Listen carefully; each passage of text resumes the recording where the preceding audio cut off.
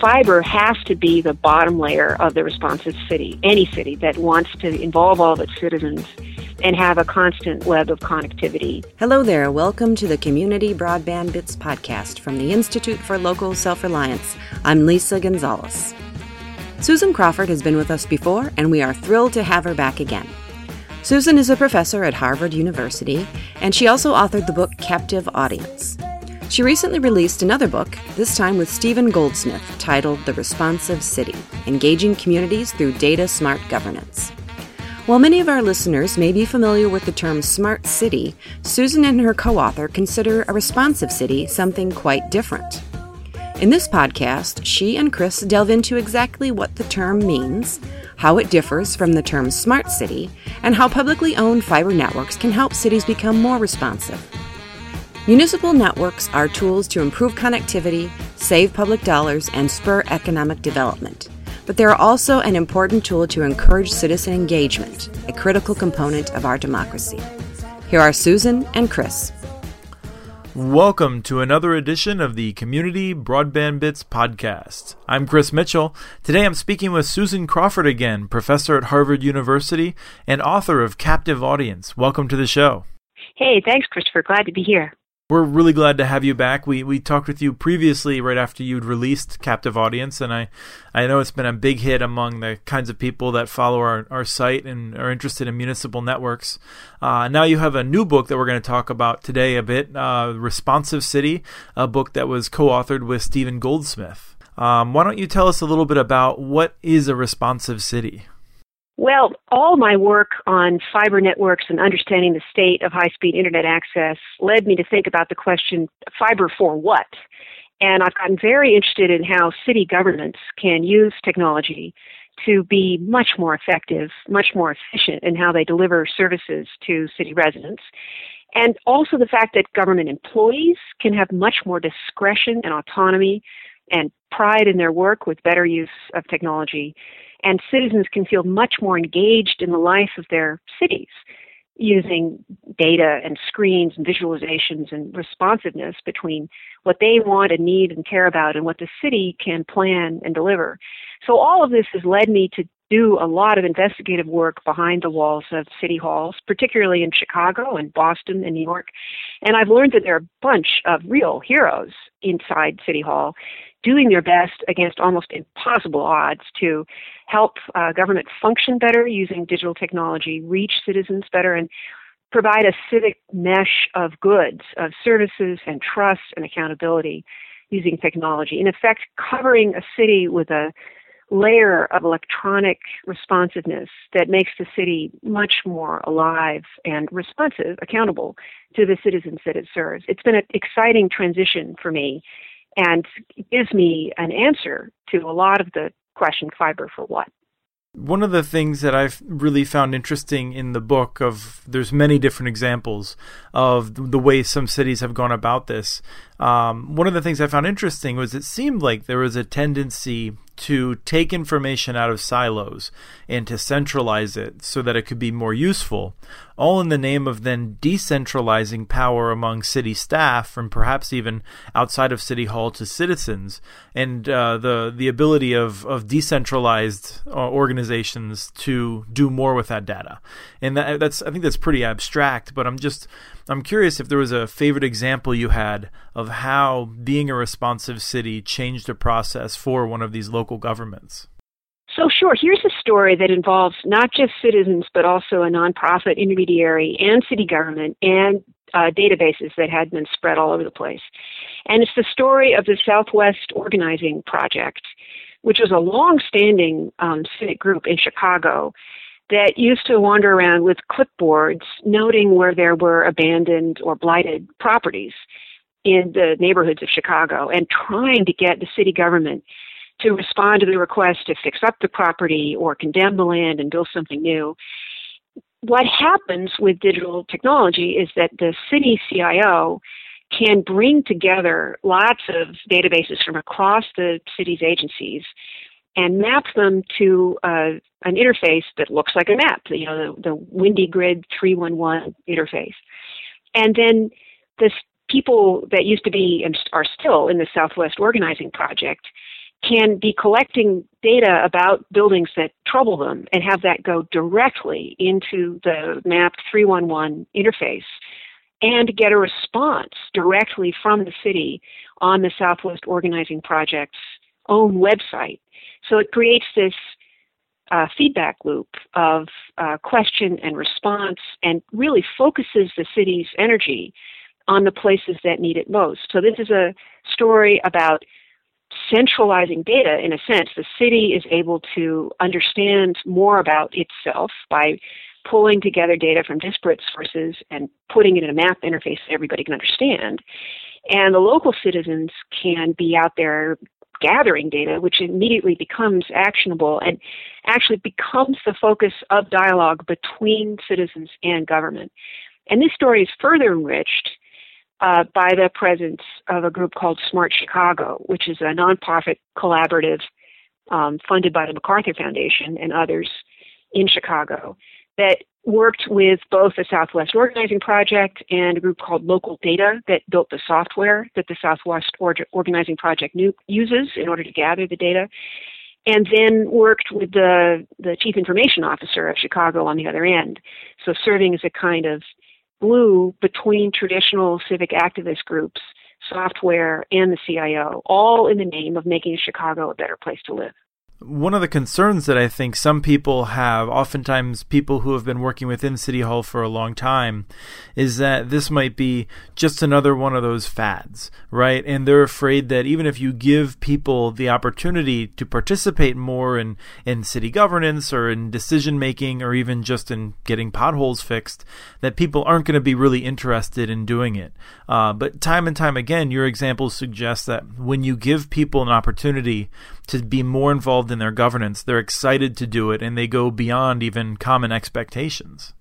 We keep finding that when someone's using a handheld device, their phone, they feel when they're using that app and that device as if they're helping, not complaining, they're helping. They're sort of part of the city's team.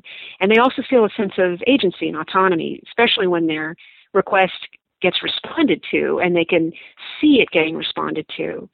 Instead of this City Hall being a faceless, castle with little slitty windows, it becomes an entity with a purpose and a reason to be trusted of its own. And it's something about the connection between people's great familiarity with their phones and apps that they see as helping them, combined with the fact that most people love their cities. They live there for a reason, and they want the city to be a better place to live. That actually increases a sense of agency, democracy, participation. People are remarkable. When they serve on juries, they do their best to serve their fellow citizens, given an opportunity and given the chance to feel as if their voice matters. Americans at their best are never cynical.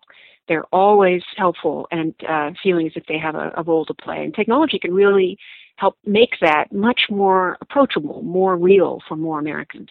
When I was reading your book, when I sort of started page 1, I think I was thinking in my head, all right, this is another smart city kind of approach, the idea of just, applying better information technology to common problems. And as I finished the last page, I had the sense that that's not what you're driving at. You're looking at fundamentally changing the way cities operate to be more nimble and to be more responsive in the ways that you're just noting in terms of empowering citizens. And so I'm a bit curious, is that the reason that you chose responsive city as opposed to smart city or intelligent community or some of these other buzzwords that we've heard? I reject the use of the word smart in conjunction with all this, because it suggests that some cities are dumb, and I don't think cities are dumb if they're not adopting technologies the way IBM or Siemens wants to. And it also, smart historically has been associated with very large, very fancy instrumented systems, almost the mechanical running of a system and a city, and running a city to be a system.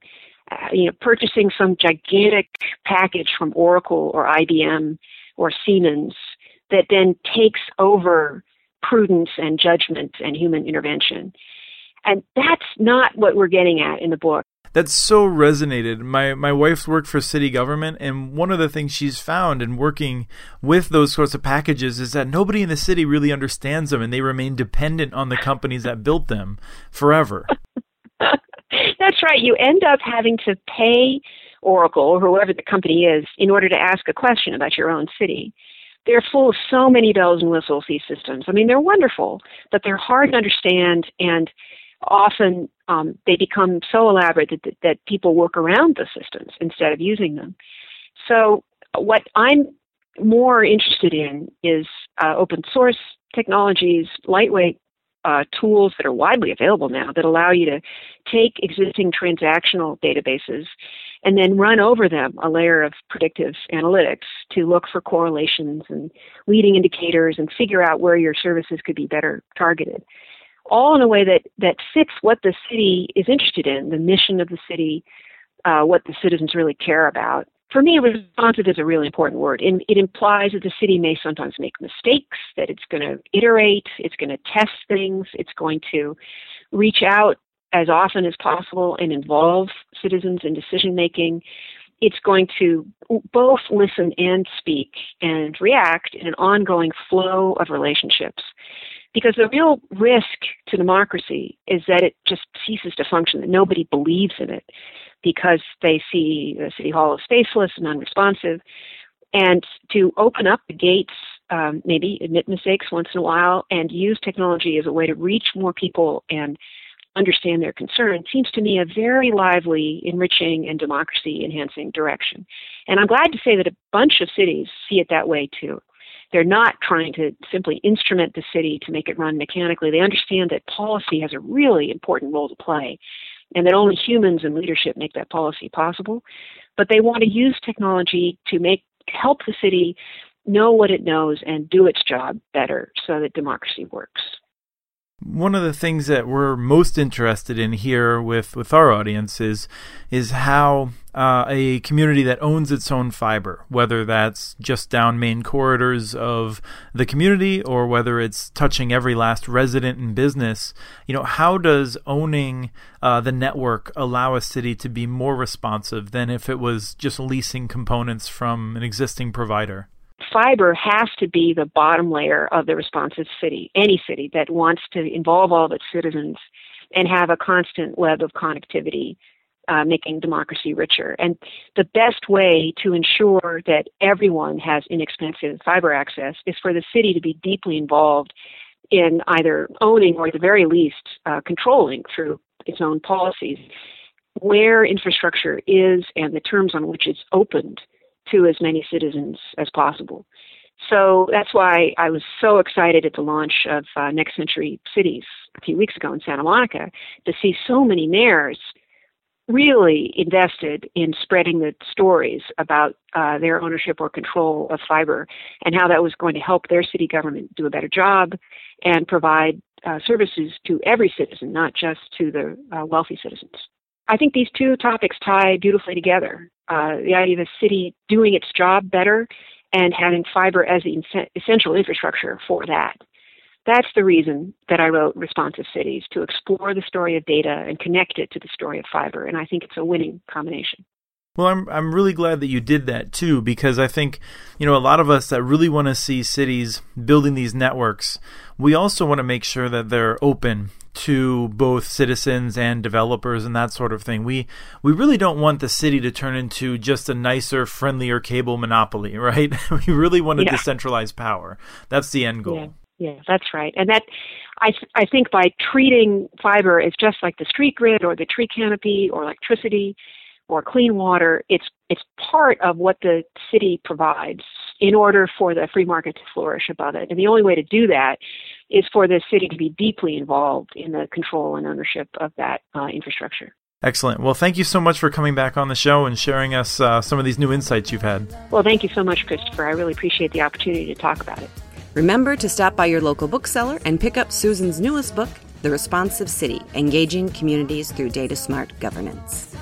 Send us your ideas for the show. Email us at podcast@muninetworks.org. Follow us on Twitter. Our handle is @CommunityNets. This week, we want to thank Jesse Evans for the song Is It Fire, licensed through Creative Commons. And thank you again for listening.